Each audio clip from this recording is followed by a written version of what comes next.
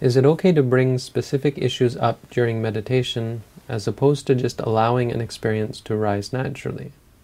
Like if I get angry at work, I'd like to examine the source of it during my meditation time, but it may not come up naturally. I've answered this one before. I'm not sure if I've answered it on the internet, but it's a common question. And I'll just, rather than answer it directly, I'll point out the problem with it. The answer is no. But why? Well, because there's good in it. You can see the potential good in doing this. The things that you really have to deal with come up, and you can deal with them. The problem with that is this bringing up. That is a karma. There's something behind that. There's the delusion of self. There's greed. There's maybe anger. There's defilements involved with that. Most likely defilements involved with that. Subtle delusion and probably greed and anger. There's unwholesomeness involved.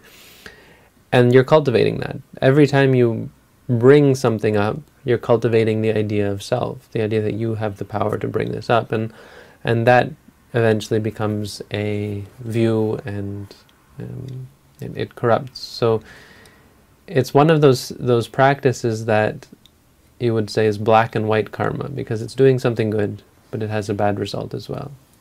And so no, we don't do that. Ideally, and sometimes you can make exceptions. There are exceptions you could see if you don't have enough time, if you're there could be a reason for accepting the need, or it not being bad karma because there's some extenuating circumstances that require it.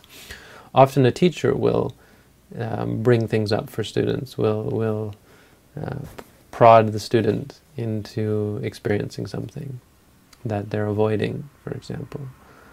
But for the most part, we try to be patient, and because we're trying to cultivate objectivity, we have to be objective about the states that arise. That's important. And so as a result, pushing something to come up is problematic.